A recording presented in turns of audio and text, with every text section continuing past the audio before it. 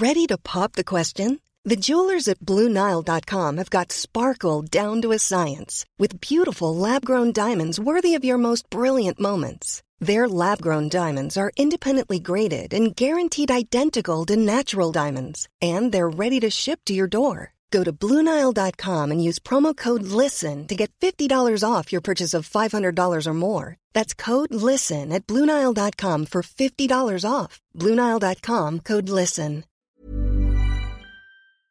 Before you start this episode, this is just a reminder that History Hack does have a Patreon account and a Ko-fi account as well. You can either register to subscribe and throw us a few quid every month, or simply buy us enough caffeine to continue through to the next episode, because frankly, we run on fumes most of the time. Hello, and welcome to another History Hack. This is our backup presenter, Josh Proven, talking to you with Alex Churchill. And today, Alec, we are joined by a returning guest, I believe. We are indeed. You're going to love him, because we do. He's back for a third time. It's Ryan, Associate Professor of Anthropology at Georgia Southern University and all that crap. You'll remember him because he came on and trashed Braveheart with Mel Gibson and basically ripped it apart. And it was the best episode ever. But he also as well has been on before to talk about basically his day job, which is being director of the Camp Lawton Archaeological Project, which is a Civil War prisoner of war camp. But we're going to talk more generally today about some bloke called Sherman. Ryan, hello, how are you doing? Pretty good. Better than I should be for 9 a.m., but good. I love the listener cannot see that you have coffee in one hand and energy drinks in the other, which I'm totally there for. Let's ease you in gently because there are a lot of British and European people listening to this. Sherman, he is the devil who came down to Georgia on his way to the sea, and in his own words made Georgia howl. To this day, Southerners have a slightly violent reaction to the mention of his name. Who is he, and what is this myth around this march to the sea? Yeah. So, Sherman, had been in the war, since the beginning. But at the point that we're kind of jumping into the story, Ulysses S. Grant, this is, 63, 64. U.S. Grant has been promoted to Lieutenant General commanding the United States Army. Grant and Sherman had served together in the West at Shiloh, at Vicksburg. They were good personal friends. They both respected each other's capabilities and, perspective on war. So when Grant went east, to take over the, United States Army, and to go after Lee, Sherman was given command of the military division of the Mississippi, which was command of all Union troops in the Western Theater, and the responsibility for punching through an opening that had been made with the fall of Chattanooga in November 1863 into the Deep South. And the Deep South at this point is essentially Georgia. It is the beating heart of the Confederacy's war infrastructure. Almost all the supplies, both food, weapons, clothing, equipment that are being produced there is what's keeping Lee's army fed, clothed, and armed in the field. So he has a fairly long campaign into November 64. After the fall of Atlanta, that's when he decides that he can make this march to the sea, from Atlanta to the seacoast, and then from the seacoast, turn north, head through the Carolinas, and hook up with Grant in Virginia, and basically catch Lee in a pincher between his forces and Grant's forces. And as part of this march to the sea, this is probably one of the few things that I agree on with Shelby Foote, that Sherman is probably one of the most modern of the American Civil War generals. He understood that you're not going to win this war by defeating armies in the field. Armies in the field, you defeat them, they're just going to go back out, they're going to resupply, they're going to be re-up in personnel, and they're going to come back out. Sherman's perspective was hard war.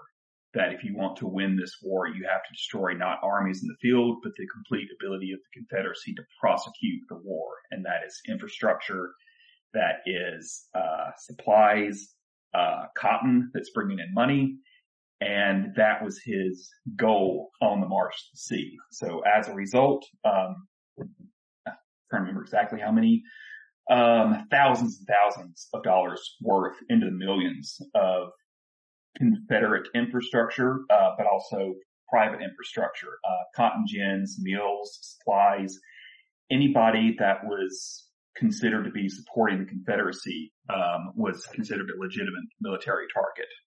And this is where this kind of very visceral reaction to Sherman comes from.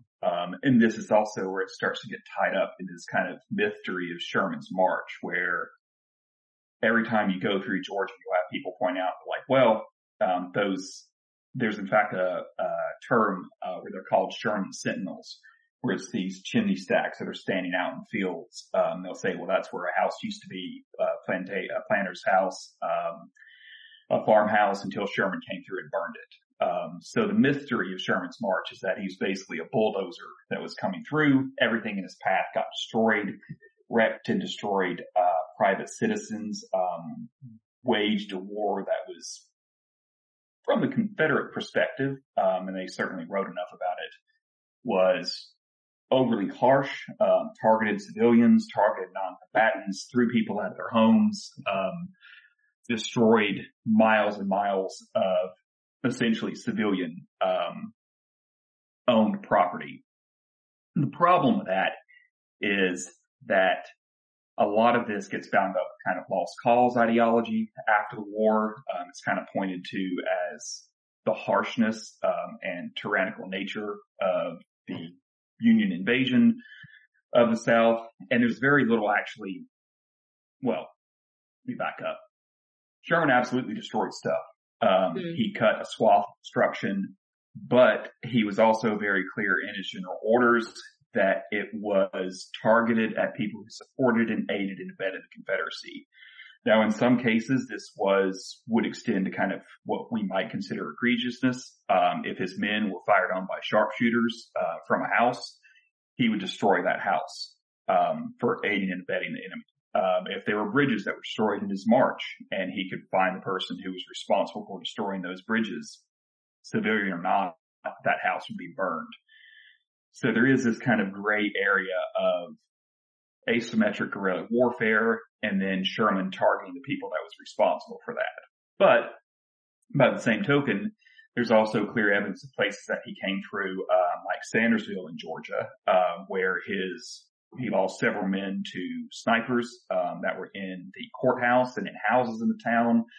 And he initially planned to burn the whole town to the ground. Sherman had a quick temper, but once he calmed down a little bit, he left alone, the houses of private residences in Sandersville. He posted guards, in fact, around quite a lot of the ones that were only occupied by women and children to stop them from being destroyed and looted.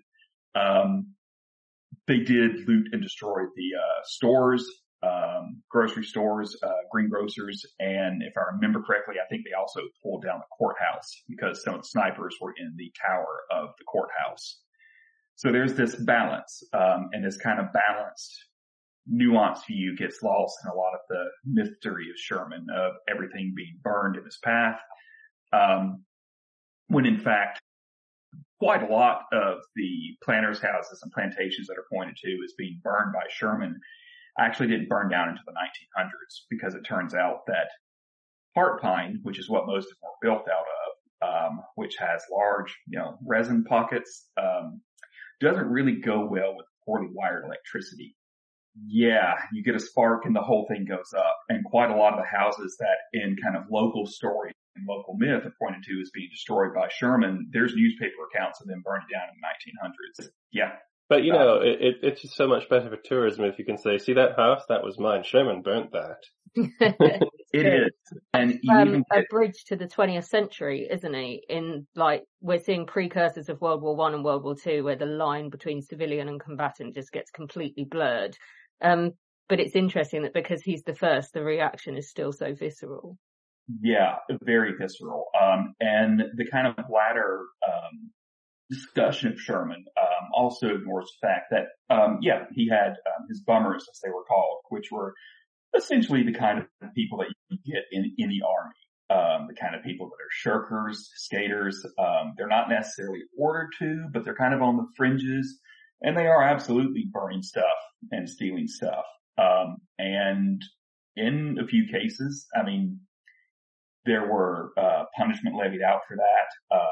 Most of the commanders of Sherman's Corps did have standing orders about prosecuting and hanging men that were taking place in these. But, you've got thousands of men in an army. Trying to control them and trying to control people who just drop back and follow through is nearly impossible.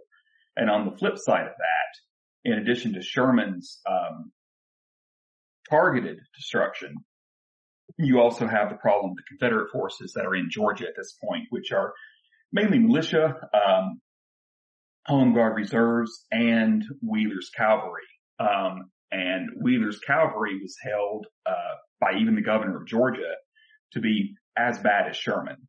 They actually tried to have him court-martialed for the predations of his cavalry on local Georgians, that they were stealing everything that wasn't nailed down because they had no supply trains. They were living off the field too.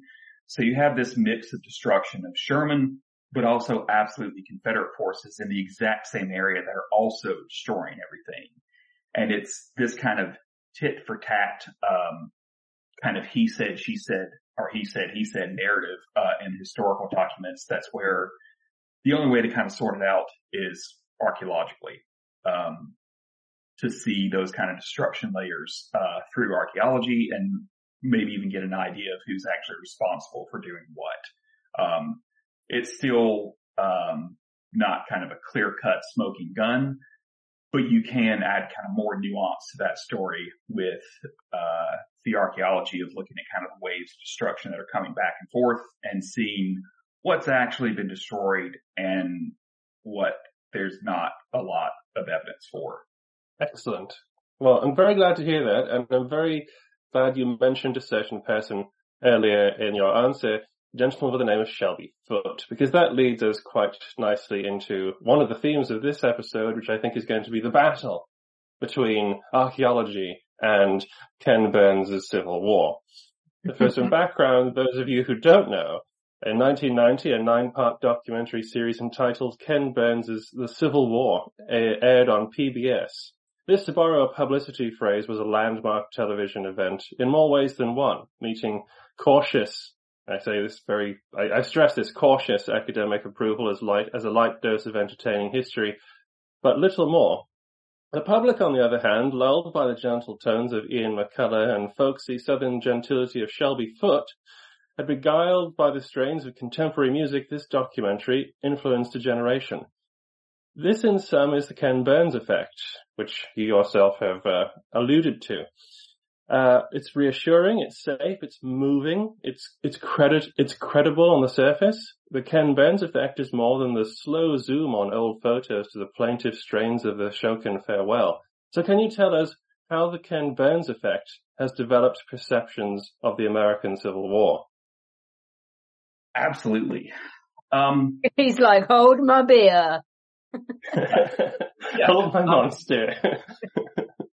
It is a good documentary in many ways, but in many ways, with documentaries, and with some of the choices that are made, it's a documentary with, problems. And I'm not the first person to raise these issues. There's a really good article by, Ella Starkman Hines, on the journal, the Civil War era, that kind of goes into some of these aspects and problems with the documentary. And one of the problems is that in the narrative that Burns has of disunion and strife and brother faces brother and catastrophe on the battlefield, he needs kind of an ending narrative point to that. And his ending narrative point to that is reunion, agreement, reunification, and that kind of echoes through that. You get a lot of perspectives on the Civil War that paint as this kind of gentlemanly warfare, not quite the last good war, but it's definitely painted in overtones of romanticism and gentility, and honorable behavior, and this kind of idea that like all the kind of horrors of war, which to be fair, he does touch on here and there, at the very beginning, I think perhaps too briefly, which I'll probably end up coming back to, but it's overshadowed by the sense of gentility, people coming together at the end of it, and that washes out quite a lot of the reality of the Civil War, a lot of the reality of the hard war of the Civil War. And a lot of that problem is, to be frank, Shelby Foote. He's an author. He's not a trained historian. His work is impressive. It's impressive storytelling. It's tainted, I would say, by the fact that most of Shelby Foote's history kind of follows a lost cause ideology, with this kind of approach that the war was really about states' rights, when at its core it was about states' rights to own slaves. And it's problematic in the documentary, and this affects the whole thing, that I think somebody ran the numbers and something like 73% of the spoken kind of talking head content is Shelby Foote. So you're getting a frame of a war that is very romantic, very much lost cause.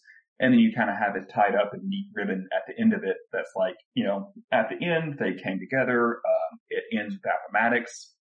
And I would also say part of the problem from a historical standpoint, is not necessarily factual, but it's the overwhelming focus on the Eastern theater for the American Civil War. Mm-hmm.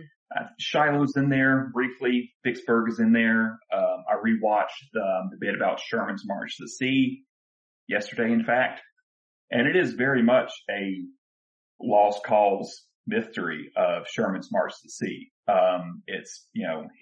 There's very kind of selective quotes about the waves of destruction.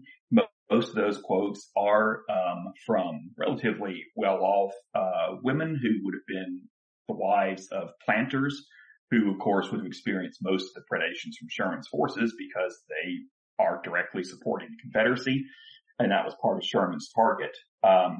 It talks about things like the destruction of Atlanta, and rather fails to note that a lot of the destruction and the burning of Atlanta happened when the Confederacy pulled out, because one of the things that they did was burn all the arsenals and the train loads full of ammunition and artillery ammunition sitting on the tracks when they pulled out, which you burned several dozen carloads full of black powder and rounds and cannon shot, and it's going to have an impact on the surrounding city. There's a reason when they did it for Gone with the Wind, they literally had to burn down an entire filming lot that they were done with, isn't there? Absolutely, yeah. Go figure. The worst Civil War history in the world has covered that. From a selfish point of view, I'm picking up on something you said a minute ago about the hard war and how we miss out on it because of the Ken Burns effect. As a First World War historian, I think that this has possibly cost us for a long time the ability to make the link between the American Civil War as the first war with trenches, the first industrialized war, the first total war, and make that link to the First World War and realize that actually the two, one follows on from the other. I don't think we realize that because of the Ken Burns effect, and it's taken a while to overcome it. Do you agree, coming at it from the other side? Absolutely. I mean, you get this kind of artificial break in history, but the Civil War kind of gets slotted in closer to Napoleonic conflict. Yes. Than the First World War, when if you could argue that the Crimea was kind of the opening act in modern industrialized warfare, where you had the kind of starting aspects of railroads and telegraphs. The Civil War is that fully developed. You have telegraphs. You've got one of my favorite things, which is as well. Just reporting war and having to justify your wars and what's happening to your public as well. Yeah. And when you actually look at the cost of the war, the First World War is definitely higher. I suspect, however, that's more of a size of increase in armies. For example, at the Battle of Franklin in 1864, which directly occurs because they're trying to pull Sherman out of Georgia. In 5 hours at the Battle of Franklin, the Confederates lost more troops than U.S. forces did in 19 hours on D-Day. Yeah. But I mean, similar costs. Cold Harbor, 7,000 Union soldiers fell in 20 minutes. I think Gettysburg, the casualty rates for Gettysburg were something like 0.18% of the U.S. population at the time. The casualty rates for the first Battle of the Somme were something like 0.14% roughly of the UK population. Economically, I read something interesting, which was that by 1914, America's industrial output is matching blow for blow, not with major world powers, but Belgium. And that's because of decades of being set back by the American Civil War. That's what it took out of America. Yeah. Both the war itself, casualties, and then also the after effects of the war, kind of the PTSD, and this kind of idea that this thread that runs through, Ken Burns' Civil War of kind of a gentlemanly war. The last kind of Napoleonic warfare is kind of blown through when you start reading personal accounts. One of my, I shouldn't say favorite, one of the best examples I have, is at Chancellorsville. There was a Union soldier who watched a shell from a Confederate battery land in the ammunition in caisson stored behind a Union battery. He saw debris from the wagon and the remains of men and horses just filling the air. And then one of the gunners dropped from the sky right next to him. He'd been blown skyward. The explosion had seared off all of his clothing and most of his flesh. His eyes and ears were boiled off. You could see the bones in his fingers, and a kneecap shining white out of the charcoal flesh. And then it spoke to this eyewitness and said, for the love of God, shoot me, put me out of my misery. It's a mutilated human wreck, but it's alive and it's conscious. And this kind of goes directly against this kind of sense of gentlemanly warfare. Like this is industrialized warfare. And you start reading through the accounts and it's filled with these kind of horrors. Men in the front ranks, seeing not just their friend, brother, people that they grew up with who were in the same regiment being blown apart, but in many cases being wounded by their friends blown apart because shells and bullets are exploding skulls and those skull fragments turn into shrapnel. It is a horror. Mike Adams, who wrote, Living Hell, The Dark Side of the Civil War, is a really good person to read on this. That kind of, moves past this. Well, I think that this is very interesting because the reason you get the idea of gentlemanly warfare and this sort of Napoleonic sheen over the American Civil War is because by the same token, people think the Napoleonic Wars were all about chivalry and like elegance and uniforms and things like that. And actually, from 1812 onwards, you are not getting any of that. You are getting mass industrialized slaughter at Leipzig and onwards in towards Waterloo. Waterloo was just literally two massive armies showing up and shooting each other to pieces. It's horrific.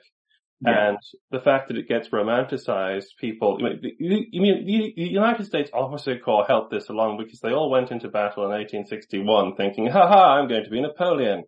And then, of course, it gets dirty. But that's what we get left with, and that's why I think because nobody really understands that warfare has been getting increasingly mean for a very long time.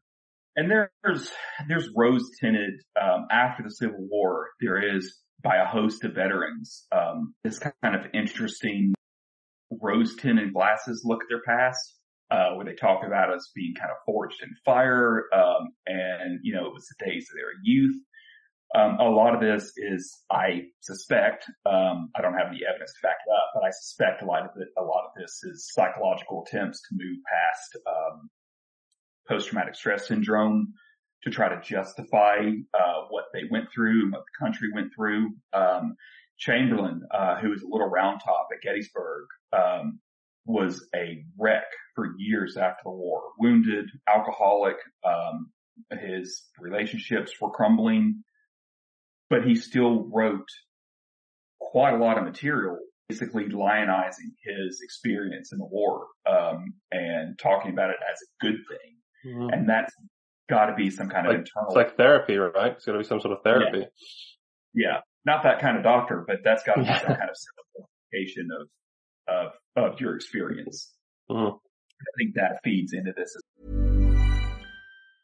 Cool fact, a crocodile can't stick out its tongue. Also, you can get health insurance for a month or just under a year in some states. United Healthcare short-term insurance plans, underwritten by Golden Rule Insurance Company, offer flexible, budget-friendly coverage for you. Learn more at uh1.com. When you're ready to pop the question, the last thing you want to do is second-guess the ring. At BlueNile.com, you can design a one-of-a-kind ring with the ease and convenience of shopping online. Choose your diamond and setting. When you find the one, you'll get it delivered right to your door. Go to BlueNile.com and use promo code LISTEN to get $50 off your purchase of $500 or more. That's code LISTEN at BlueNile.com for $50 off your purchase.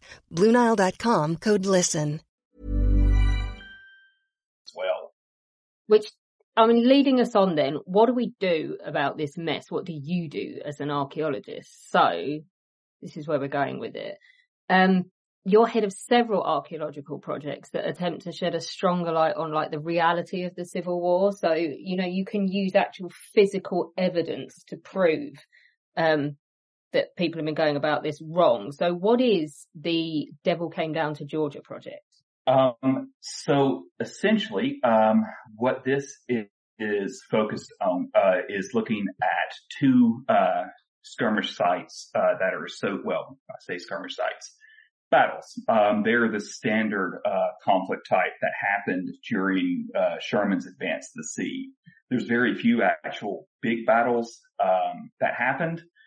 And the archaeological and historical research of these kind of conflict sites has focused, understandably so, on the kind of large scale, conflict sites, places like the Battle of Griswoldsville, Fort McAllister, where Sherman took Savannah.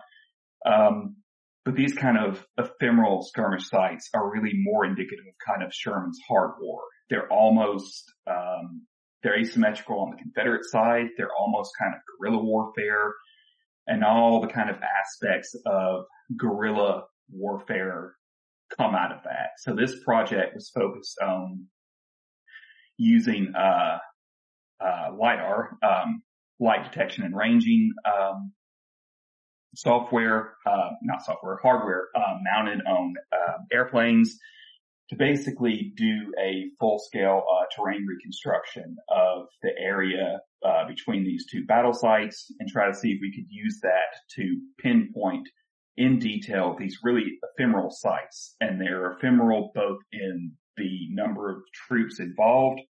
One of them, the Battle of Buck's Creek, was November 28th, 1864 between, Judson Kilpatrick and Joseph Wheeler. And it probably had a few thousand men on both sides. The other one at Lawton Station probably only had a few hundred men on each side.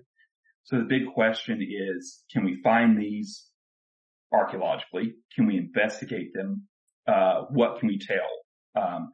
How much survives? What does it tell us about the actual daily conflict, both between soldiers and troops on both sides, and civilians who, these are, you know, inhabited landscapes that these guys are fighting through. They're turning civilian, non-combatant farms, churches, villages into raging battlegrounds. And what's the kind of impact of that on civilians, the kind of after effect of these conflicts washing over them? Yeah, that's something I've often said actually, is that you walk out of your door, your priorities are, I'm going to get to my car, I'm going to go across the street to the shop. If you're in a war situation, that all changes. The forest over there isn't pretty. It could be hiding a division of enemy troops. Those buildings over there could have snipers in them. The landscape changes, war changes this stuff. So that's great that you can shed light on that with archaeology. Yeah. Yeah. And I think we've done some, at the Battle of Buckhead Creek, we had some pretty good results where, we definitely found, the side of the creek where the Union Army, pulled off and stopped. And this is kind of one of the other corrections, this kind of idea of cavalry charges, and back and forth kind of gentlemanly warfare is by 1864, the cavalry on both sides are functioning something more like, well, to a certain extent, mounted infantry. Yeah, mounted infantry, and something closer to what we think of as airborne cavalry in the Vietnam War. Like they're moving rapidly, and they're not doing charges. Kilpatrick's troops, as they're withdrawing, from trying to pull Wheeler towards Augusta to guard Sherman's march, they're fighting behind barricades. They're moving, stopping. They're leapfrogging, division behind division. And they get to, a place called Buckhead Creek. They cross the bridge, burn the bridge. That's in historical documents. There are mentions of artillery fire, and we found pretty clear evidence where in this kind of horrific warfare, there were at least, 2 artillery emplacements. They're probably from the 10th, Wisconsin, not 10th Wisconsin. They're probably from the 10th Ohio, cavalry, and they've set up 2, light horse-mounted artillery pieces, probably 12-pounder mountain howitzers. And we have dozens of friction primers where they are just unloading canister shot across the bridge they've set on fire in the Confederate forces that are oncoming across it. And it is incredibly short range for canister. It would have undoubtedly been horrific.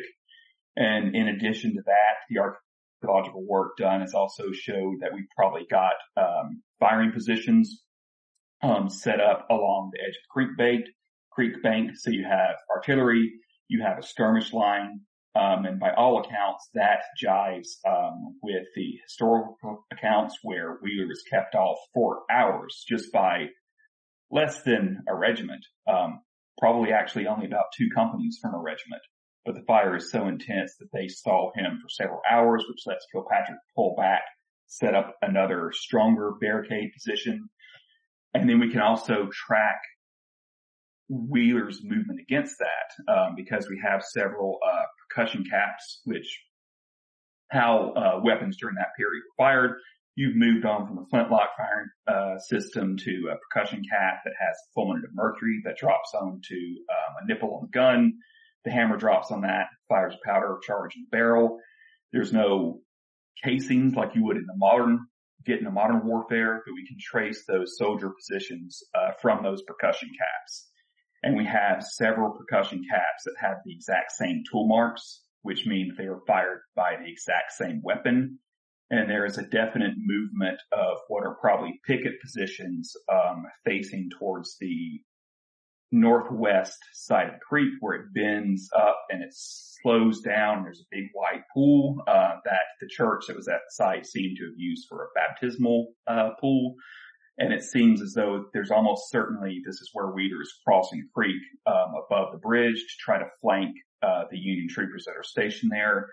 And it's limited evidence. We're only out there for about 5 weeks. But I'm pretty sure we can see a movement, from the west to the east that's pushing these skirmishers back towards the artillery positions and back towards the road that leads, northwestwards towards, Louisville, Georgia, which is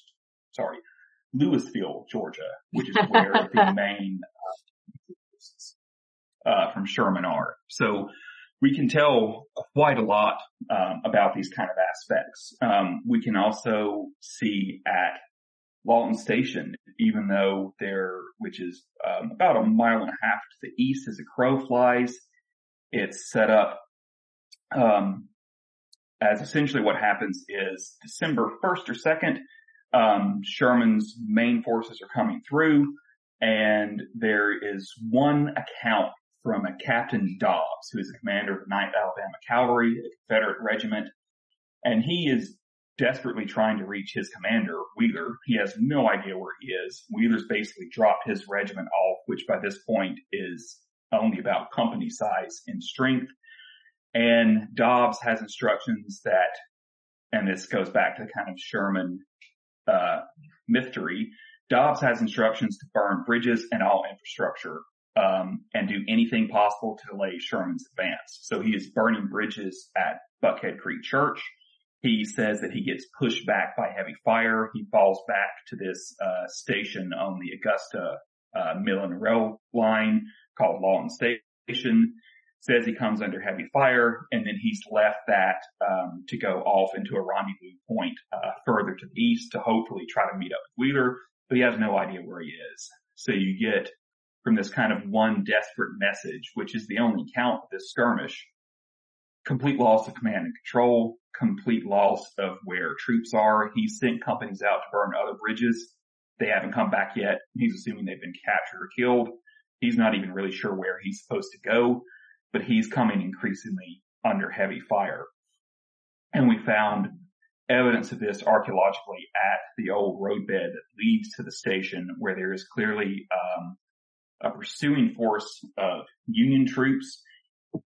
And in this case, these Union cavalry troops are probably using, well, we know they're using Spencer repeating rifles, which in contrast to the kind of percussion cap fired rifles, these use rimfire ammunition. They have a tube in the barrel that holds 7 rounds. They are lever falling block rifles. So every time you crank a lever on the bottom, it loads a new round with the chamber. They're cased. You pull a trigger. You could fire, I think the best rate of fire was 7 rounds in 10 seconds during some of the testing. These Union troopers also are using 32 caliber and 22 caliber pistols, pocket pistols that are using cased ammunition. Again, a lot easier to load on a horse, where you just have to crack open the barrel and drop rounds in the chamber and close it. You're not trying to drop black powder and a ball down and then ram it down and then put percussion caps on. You load and fire. On the Confederate side, we have a pretty clear indication of how desperate this is, because the Confederate ammunition that we have coming in at the Union positions is buck and ball load. 32 caliber buckshot, probably fired with a .69 caliber ball, used in shotguns, smooth bores. We have some percussion caps, top hat and pistol style, that are showing that the Confederates did have, percussion fired, small arms as well. But then we also have one of my favorite finds, which is a flintlock hammer that's popped off, in the battle, that shows that somebody at that skirmish site on the Confederate side was probably using something like a smooth bore muzzle loader or a fowling piece that was still using a flintlock as the priming mechanism. So drastically different arms, and you can follow the kind of push of that conflict across Lawton Station. And again, this is this whole movement where all this conflict is rolling back and forth through farms, houses. Lawton Station was fairly small, but it was the train station that basically serviced the local community of Lawton. It had a post office. It had a Southern Express, basically UPS type office in it, where people could send packages. Like, it had a telegraph office. Like, this was your point of contact for any contact with the outside world. This was probably somewhat of a hub, a local community that was just across the road from it. And you have essentially this raging combat going through a train station. Probably people in their houses across the road. There was an academy for school kids that was there, and they are almost certainly eyewitnesses and hopefully experiencing this as they're hunkering down under the windows. But this is going on in people's front yards. Yeah, absolutely. And I really enjoy talking about the cavalry in the American Civil War, because actually we don't have time for this, so I'm not going to belabor the point, Alex. We could do another episode about the cavalry in the American Civil War, but just because a lot of people think that because they basically act as mounted infantry, it's a degrading of what cavalry do. Actually, this is an incredibly intelligent use of a mounted arm. Yeah, tell that to Germany in 1914. In 1860, they do not want to get off their horses. They should have learned. No, they should have got off their horses. Absolutely, they should have. Yeah. Should absolutely, because this is exactly how you do it. In 1861, they were showing people how you modernize horse warfare. They were doing it in South Africa as well. But this is great. France and Germany ain't interested. They're like, no, I'm not getting off my horse. I think we should just quickly mention, if you go back and listen to episode 115 of History Hack, it's Ryan talking at length about the Lawton archaeological project. But it just has a bit of relevance. I think we should include it in this discussion just briefly as well. It's an American Civil War prisoner camp that you extensively dig on. It's like your day job is obsessing over this thing. Yeah. Sherman burned it as he went through Georgia. Josh has promised not to sing the marching through Georgia thing, which we will all be grateful for. But just explain to everybody what this project does. Yeah. So it ties in with a lot of kind of, there are similarly tons of myths about Civil War camps. One of the things that we're looking for is the experience of POWs, access to food, access to rations, how prisoners of war dealt with the shock of capture. There's a lot of really good research that shows that, again, PTSD goes back well before the kind of shell shock, first, treatment that you get in the First World War. And these are guys who are in this camp trying to deal with, being captured, the shame of being captured within the kind of ideal masculinity of the American Civil War during this period is, you either die in battle or you escape. Capture is a shame. Capture is unmanly. So you have these guys inside this camp trying to reconcile that. So that's a lot of what the project is looking at, is mental aspects of prisoner health and well-being, how they dealt with boredom and PTSD, issues of supply, issues of bureaucracy, low rations, disease. The camp was open from September to November, and there were over 10,000 POWs interred within it. And even though it was in a better position than Andersonville, they still had 700 guys that died of disease. So that's tied into it. It's also tied into it, because the Lawton Station is the depot that prisoners were brought into to march to the camp. So they would have marched along the same road that the 9th Alabama retreated on, and the Union followed them on. So it's all wrapped up in this, package of similar dates, similar contexts, similar aspects. Excellent. Yeah. And you guys should check out that episode. American Civil War prison camps are very interesting to look into. So how do you take all of this evidence and present it in a way that reaches the kind of mass audience that Ken Burns had at his feet? It's difficult to reach the same scale of evidence. One of the ways that we do it is Camp Lawton, both Camp Lawton, and the projects on both of these battle sites were ran as, public archaeology projects. So we had, the excavations are always open. People can come out and see what we do. People can follow us on social media. I'm probably going to have to make a TikTok at some point, although I really don't. Oh, who wants to be on TikTok unless they're 12? Really? Yeah, it's the audience. It's, so we're reaching out that way. I do, talks on kind of a regular basis, to schools and libraries, heritage associations. I've given talks to the Sons of Confederate Veterans, which is a stakeholder organization that is interested in what goes on. So it's kind of trying to communicate that, this is the evidence that we have for archaeology.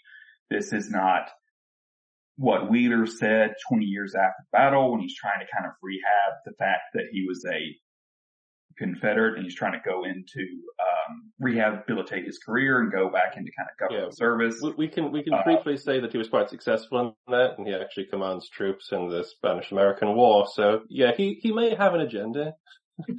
Yeah. His Wheeler's stuff is interesting in that it almost always disagrees with any other narrative. So it's a very interesting aspect of self-promotion. And I think this is also one of the problems is a lot of the people that are writing memoirs after the war, like Wheeler, are from the Confederate side. Kilpatrick doesn't survive to write his memoirs, so we have no idea what he thought about this whole situation, aside from his official reports to Sherman. So we have this kind of one-sided aspect. And one of the things that I tried to drive home is like, look, this is the archaeological evidence. This is not a case of somebody with an axe to grind after the war. This is not a case of somebody trying to get motivation. It's not free of historical bias, but it's a different perspective. A bullet has a hard time telling a lie. Yeah. It's a line of forensic evidence. One of my favorite quotes from Doug Scott actually is that he describes historians as being detectives and archaeologists as being crime scene investigators, where you have different lines of evidence that you have to then kind of meld and link together. Biggie Kinley wants a TV show along these lines. Yeah, it probably makes someone a lot of money. Let's just wrap up then by asking you, was there really a devil in Georgia in 1864? And if so, is it who we think it was? I would argue that yes, there was, and no, it's not. The devil in Georgia was war, as it always is. It's the same aspects of, despite the best and most ethical ideals on both sides, as Sherman said, war is hell. You can't control everything.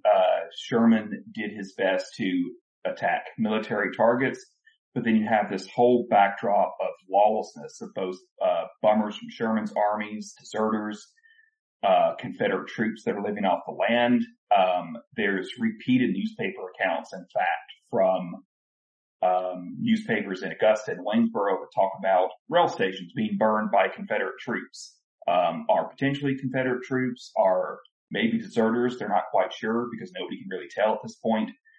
And that was the devil in Georgia, is you have an entire civilian populace who, despite whatever their political beliefs were, are subjected to this conflict that went right across their land in a sudden strike and a destructive strike. Despite Sherman's general orders focusing on military targets, his definition of military targets expanded to an extent to where, it devastated southern infrastructure for decades after the war. To a certain extent.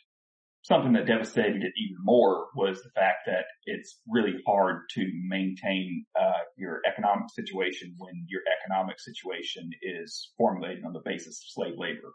Mm-hmm. Create certain problems for modernizing. But also makes us feel that sorry for the people losing money. Yeah, I mean, an excellent example of this is Burke County, Georgia, which is where both conflicts occurred. The enslaved African American population in 1860 was 12,486, something about that. The white population was around about 3,000. Mm-hmm. Yeah, it doesn't add up, does it? It's not, you can't just shift your economy without seismic changes moving away from slave labor. Ryan, this has been absolutely amazing. You can come back any time to talk more about the American Civil War or slag off Mel Gibson. You're one of our favourites. Josh, do you want to cough up Ryan's contacts for people? All right, I'll just go to the vault. Hang on a second. You can find Ryan on Facebook, I believe, at Camp Lawton. They have a page there, and also on Twitter there's at Camp Lawton GSU, and his personal account Ryan K McNutt on Twitter. go say hi, ask him questions about Braveheart and Mel Gibson. He loves Mel Gibson, just like we do. No swords, no guilt, no nothing, people. I can't even watch Pocahontas because Mel Gibson is the voice of... Yeah. So, on another note, in terms of some of the things that Ryan's mentioned today, PTSD in the American Civil War, we have a fantastic back episode somewhere that is all about opiate addiction in the aftermath of the American Civil War. We have a couple of brilliant episodes on women in the American Civil War, but we also as well, you mentioned that the likes of Shelby Foote and Ken Burns have skewed us to the Eastern Theatre. We did a really good episode on the Western Theatre and the Mississippi in the American Civil War. So there's loads of content back there. And episode number 168 is Why Braveheart is Stupid, featuring Ryan in all his glory. For context, if you're wondering why a Southern man is talking about Scottish history, it's because he trained at Glasgow University. There's also Holly Pinheiro's episode. Oh, we love him. Holly Pinheiro talking about their Pennsylvania, his African American troops, aren't they? But yeah, he's basically been digging into pension records and has found just document after document relating to black people having actual agency in the Civil War as well, which was amazing. And I went to his book launch when I was in Greenville and ate all of the sandwiches, and it was lovely. So Ryan, do promise us you will come back and talk to us again? Absolutely. Yep. Brilliant. Thank you. Our incredible guests give us 45 minutes of their time to join us and talk about their work or their new book. This is just a small taster. As a result, we have launched our very own bookshop on bookshop.org, where you can find our guests' latest books, you can support them, and you can support us on History Hack. 10% of every sale via our bookshop supports the podcast and allows us to keep going and bring you more top-of-the-line guests. You can find our bookshop at bookshop.org/shop/historyhack or search for us in the shop section. Thank you so much for your continued support. We really appreciate our listeners and supporters. So make sure you get down to the bookshop and grab yourselves a new book. Even when we're on a budget, we still deserve nice things. Quince is a place to scoop up stunning high-end goods for 50 to 80% less than similar brands. They have buttery soft cashmere sweaters starting at $50, luxurious Italian leather bags, and so much more. Plus, Quince only works with factories that use safe, ethical, and responsible manufacturing. Get the high-end goods you'll love without the high price tag with Quince. Go to quince.com/style for free shipping and 365-day returns.